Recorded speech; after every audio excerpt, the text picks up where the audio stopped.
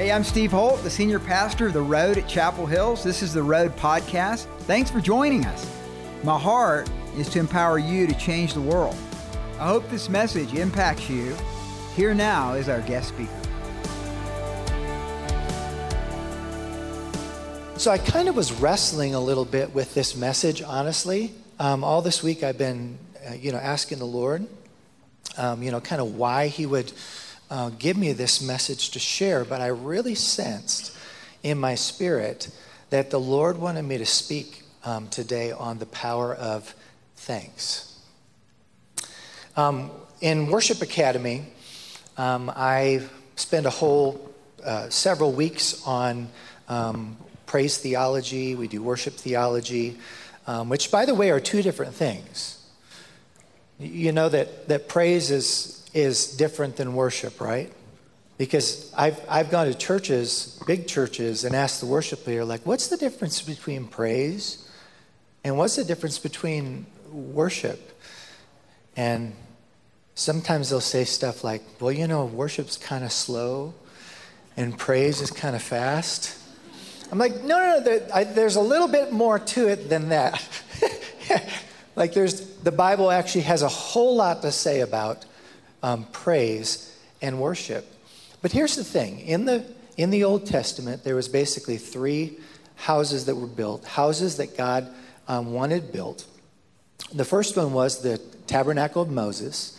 The second was the Temple of Solomon, who David wanted to build that temple and didn't end up building it. The Lord said, your son's going to build it. And then they also had the tent of David. And but in the Mosaic tabernacle, there was basically a doorway into the presence of the Lord. And do you know what that doorway was? It was the gate of thanksgiving. You ever heard this song? I will enter his gates with thanksgiving in my heart. I will enter. See, you know it. I will say this is the day that the Lord. Remember those Boom Chick songs? I will rejoice. He has made me glad. So, before I kind of explain that, let me just tell you a little story. When me and my wife first got married, we lived 2 years with her parents while I finished college. And then when we kind of were getting to the end of my college time, we were living with her parents, and she came to me one day and she said, babe, I really believe that when we move out of this house, when you graduate from college, that we're going to move into a new house, like an actual house. And I said, well, I'm probably going to have to get a job first. And if I've just graduated from college, I'm not sure what the pay's going to be. An apartment might be nice, too. And she's like, nope. She's like, we're moving out. We're going into a new house. She said, I'm praying for it. I'm believing for it. And I was just like, okay. I'm not going to tell you no, but it's going to take a miracle. Let's put it that way. And so, sure enough, I graduated from college, ended up working at my dad's church, and made a whopping salary, let me tell you. And so it wasn't a lot. Let's just put it that way.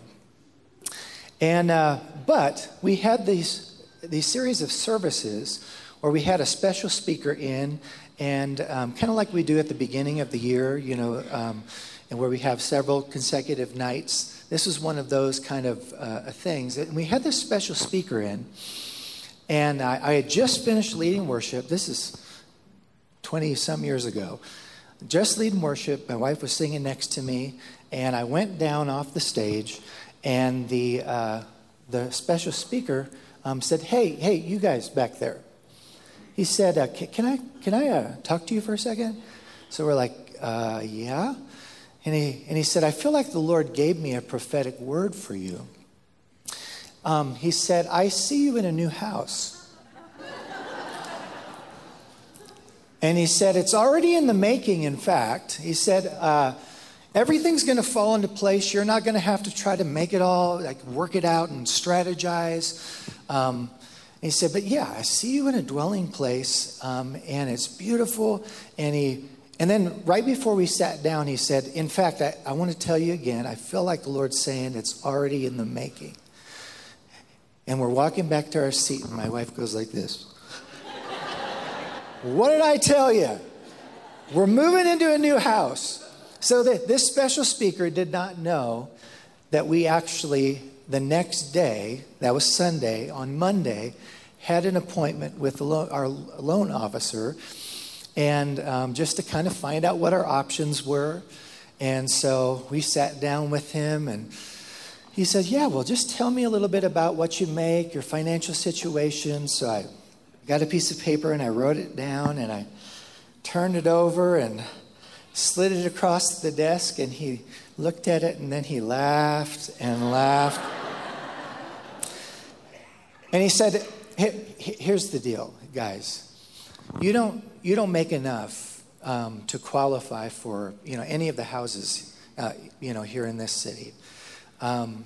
So I mean, I don't know what we're going to do, and but the dollars and the cents just aren't there. Then he kind of paused for a minute, and he said, but would you be open to moving or living about 10, 15 minutes away in this other community? And he named the community, and my wife said, that's the community I want to live in. And he's like, really? He goes, they have a first-time home buyers program there. There's a special development that they made. And he said, I think with these numbers that we can maybe qualify you. He said, you want to go see it? I said, yeah, let's go see it. So literally that day, I wrote a check for $500 to put down on this lot. And of course, we walked through the model homes. The first model home was a whopping 1,011 square feet, 3 bedrooms. But then we made the mistake of walking through the one just above that. That was about 1,400 square feet. And we walked in, and my wife's eyes lit up with the hardwood floors.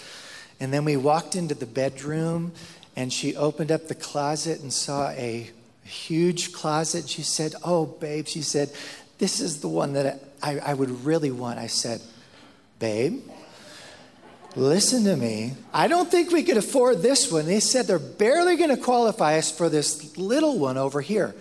And she goes, yeah. No, I know, but I'll be happy with that. It's a new house. That was Monday. On Thursday, I got a phone call from the development. And they basically said, we've had a cancellation in one of our houses. And it's the one just bigger than yours. And she elbows me again and said, God knows the desires of my heart. I want that walk-in closet. And he said, I think that we can make the money work. We're going to maybe adjust the interest rates a little bit. There's some wiggle room there. But here's the thing. It's halfway built, and they haven't picked out any of the colors yet. So you get to pick out everything. Plus, we're going to throw in a free fireplace because we can't really remove it. It's already in there. And an electrical package. You get double the sockets and all that. Are you interested? And said, yeah, we are. And he said, we can actually get you in before Thanksgiving. And so literally, with no furniture, just a bed, we bought this ugly green couch at a garage sale. We had a card table in the kitchen. We move into this house, a brand new house, and I'm sitting on my ugly green couch, and she was in the back bedroom. And the Lord asked me this question. It's clear as day. Are you thankful?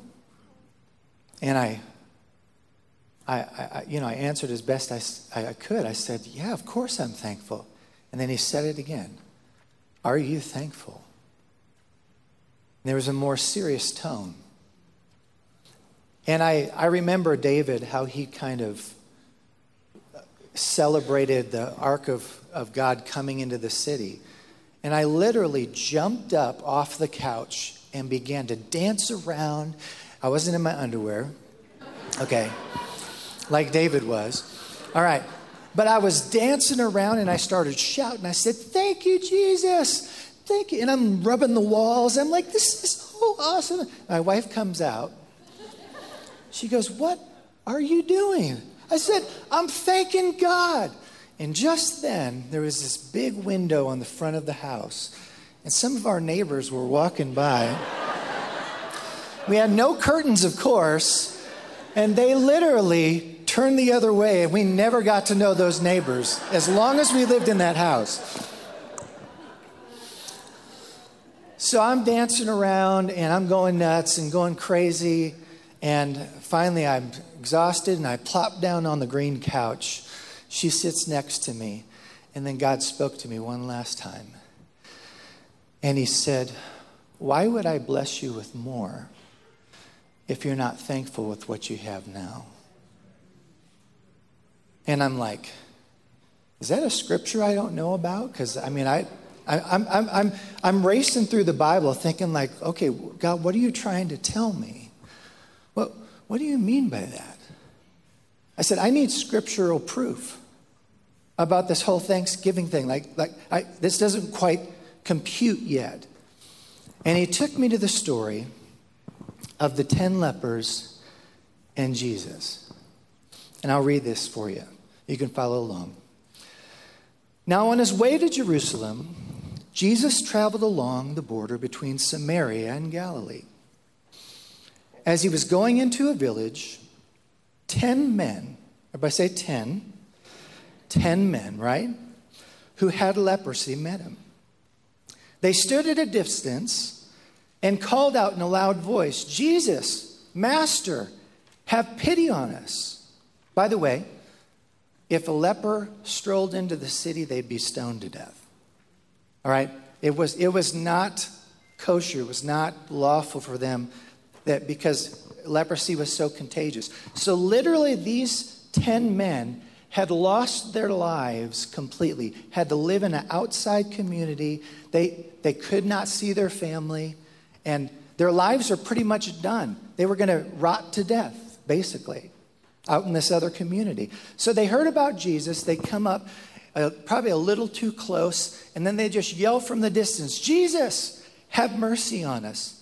When Jesus saw them, he said, "Go show yourself to the priest."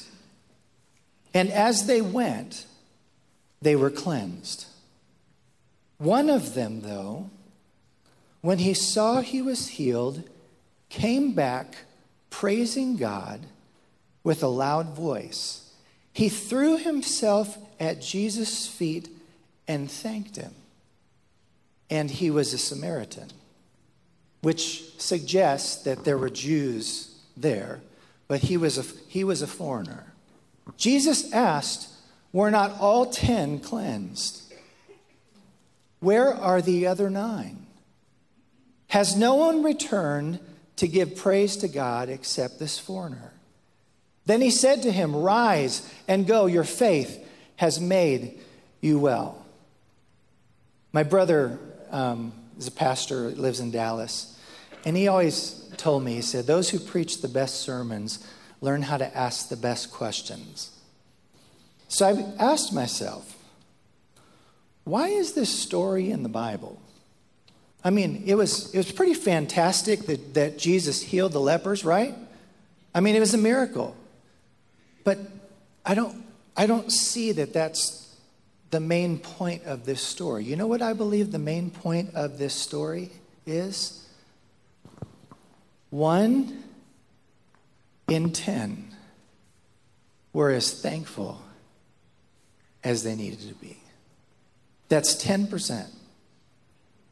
So when God told me, he said, why would I bless you with more if you're not even thankful for what you have now? Maybe God is making a point in this story to say, be thankful. 1 in 10. And by the way, I will enter his gates with thanksgiving in my heart. Okay? I will enter his courts with praise. You have to sing the whole thing. But in the Old Testament, do you realize that the entryway into God's presence was a gate of thanksgiving? You couldn't access the presence of God unless you walked in with thanksgiving. Here's what I've learned in my journey all those years ago. God expects a thankful heart. I'm going to say it one more time. God expects you to be thankful. Jesus looked at the one and he said this, where are the other 9? Why are you the only one who came back to thank me? If you read between the lines, you see that Jesus expected a thankful heart. Here's the other thing. No thanks, no gate. Jesus said, I am the door. I am the door. Do you realize that 9 people ran off back to their lives and missed an encounter with the Son of God? They missed their Messiah because they were so excited to go back and didn't even stop to say thank you. They could have come back. Who knows? They could have been one of his disciples, an apostle even. But they missed their chance because they were not thankful. By the way, this is not my equation. This is God's formula. This is God's formula. Most theologians believe that is the foundational scripture for entering into his presence. It's being thankful. So I'm going to ask you this question. Have you ever found yourself feeling void of God's presence? I mean, even I'm in the midst of worship sometimes. I'm going to be very, very vulnerable right now. And I'll be like, I can't help it sometimes. I love you, Lord. I love you, Lord. Did I close the garage this morning? Like, wonder what we're going to eat for lunch later. I mean, everybody does it. Our minds wander. We're not perfect worshipers. But here's the thing. If you're finding yourself reaching out to God and never experiencing or feeling his presence, I wonder if maybe you've lost your thanksgiving. But there's good news, though. Guess what?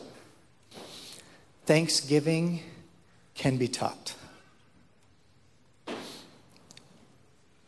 When my kids went to a birthday party, and they would get a gift from one of their friends, as a parent, I would always hit them on the back of the butt, send them over, hey, go tell Johnny, thank you. Thank you. So genuine, right? So thankful. Kids, you know the one word you don't need to teach kids? Mine. Yeah, that's the one word you never have to. But the one word you do have to teach them is thanks. Teach them to be thankful. So that way they can experience the presence of God. That they can know. Still to this day, my kids, we have lived a life of thanksgiving. Ever since that encounter in that house, we have always made a conscious decision that we're going to be thankful. And not just the good things. I'm talking about the hard times, the difficult things. I wonder if sometimes when we're not thankful for that journey through the trials, if because we're not thankful, we don't invite God's presence into that situation. I wonder if we actually embraced thankfulness, even in the midst of, like Paul did. I thank you for hardships, and I thank you for persecution, and I thank you for all these. Why? Because he was inviting God's presence into the situation with him. Remember Paul and Paul and Barnabas in jail, singing and praising God, and then all of a sudden the prison doors opened. They invited the presence of God into their situation, their difficulty. Can we get down where the rubber meets the road? Is this challenging to you? Is this okay? I hope you're being challenged, because it challenges us all the time. We have to return sometimes to our thankfulness. But I remember when we were dating, I was in high school choir class, and in walked this beautiful Hispanic beauty. And I literally, the first time I laid eyes on her, thought to myself, I'm going to marry that girl. And then for 6 months, she wouldn't hardly talk to me. I mean, I literally could not get her on the phone. But I had a secret recipe. I became friends with all her friends and then started showing up places. It was brilliant. God must have known.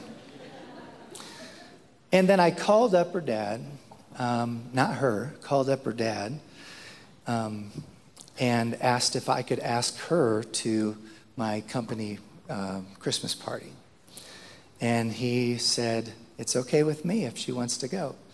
So then he went and told her, I just got a call from this guy named Brian Ming who wants to take you, and she said yes.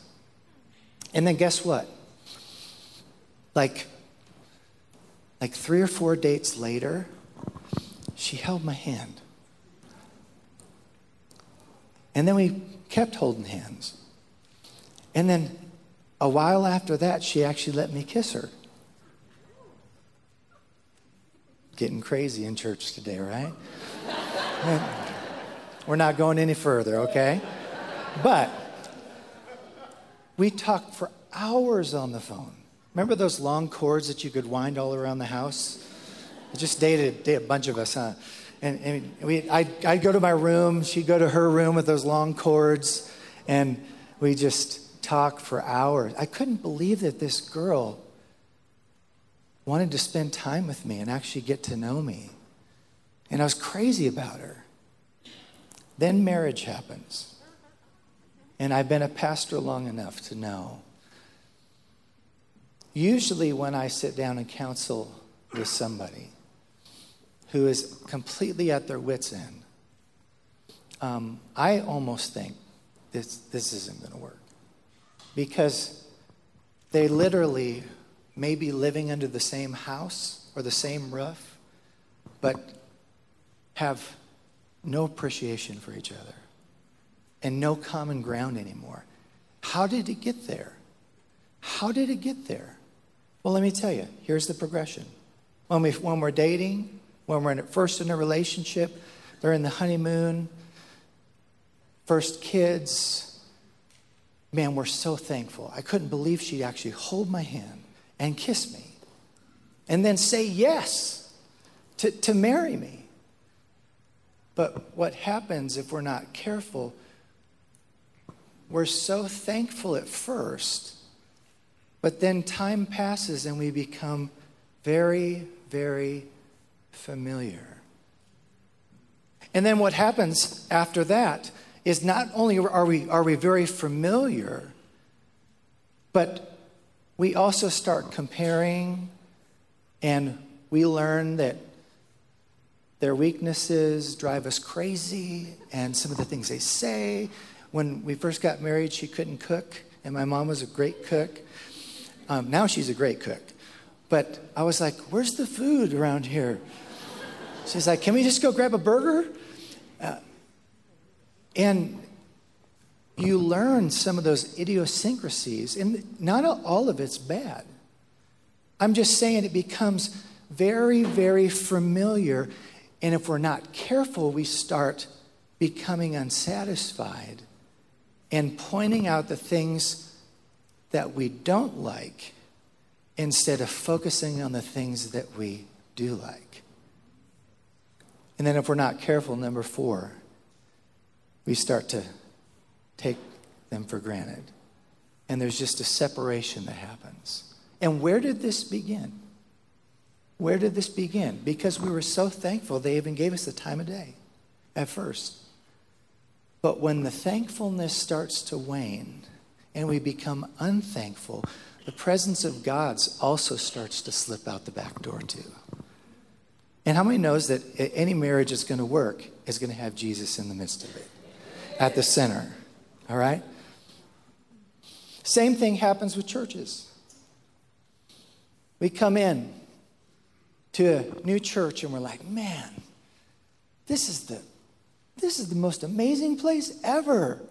Pastor Steve's the greatest preacher I've ever heard. And the music, that worship leader. I mean, and we're out in the hall, in the lobby, and everybody's so friendly.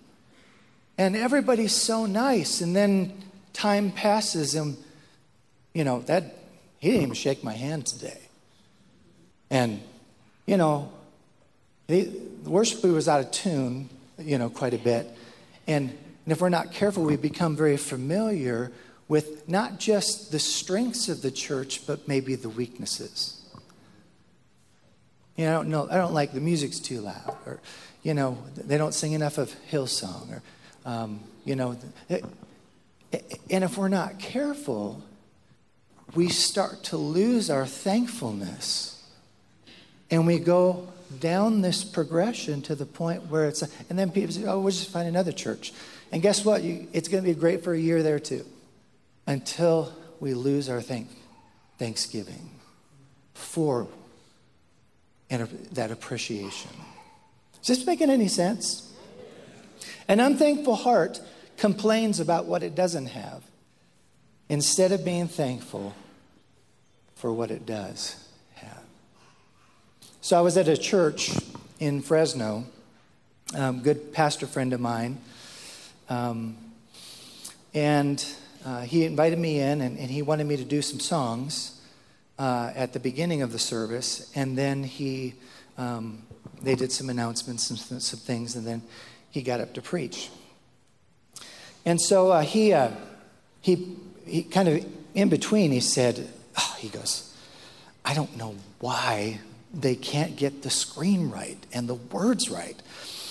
Said, I don't know what's going on back there, but every time we sing, like the words pop up 2 seconds late and nobody knows the words to sing to the song.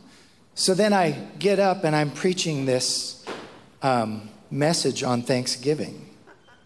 And he came to me literally with tears in his eyes after the sermon was done, and we went out to eat afterwards.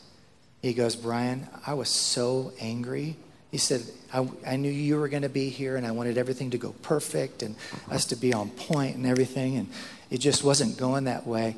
And then he said, during your sermon, I looked back to the sound booth and where they ran the projection, and I saw, I don't even remember her name.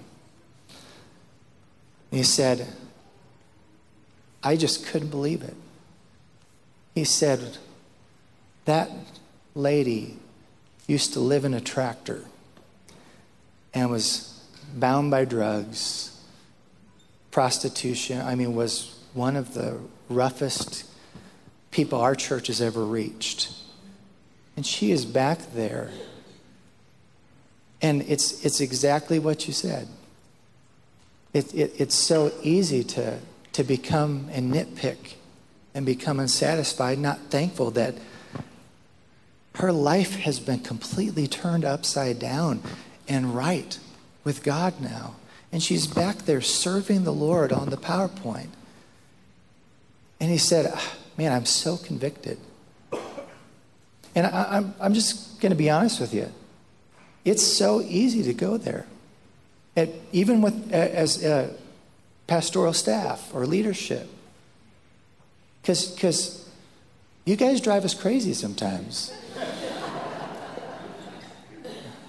You don't show up sometimes, but when you first came, we were like, oh, they're awesome and everything. But then what happens? Time passes. Then we become familiar with your weaknesses, just like you're familiar with our weaknesses. And the presence of God just slowly dissipates. So I really felt like today, what the Lord wanted me to focus on was just asking the question, are you thankful? Are you thankful? Are you thankful for what you have now? Not what you want. But I was so cut to the heart when I realized, and God is gracious. God continues to bless. But I wonder sometimes if we miss out on things because we walk the progression to unthankfulness. You thankful for that job you have? Thankful for your family? Even the strained relationships? Thankful for your church? Thankful for your wife, husband, your kids that are crazy, doing whatever they want out? Why don't we focus on the good and be thankful and invite his presence in with us? Hey, thanks for listening to the Road Podcast. It's been my joy to be a part of your life today. And that's part of what we do here at the Road, and this is what I do in having this Road Podcast, is to empower people to change their world. My passion and desire is that you would take God's Word through the power of the Holy Spirit and make that relevant for your life. The reality is that God has placed your life here on this earth to make a difference. And if you'd like more information about how to grow in Christ, if you need prayer, if you want more equipping in different areas of your life, go to theroad.org. God bless you.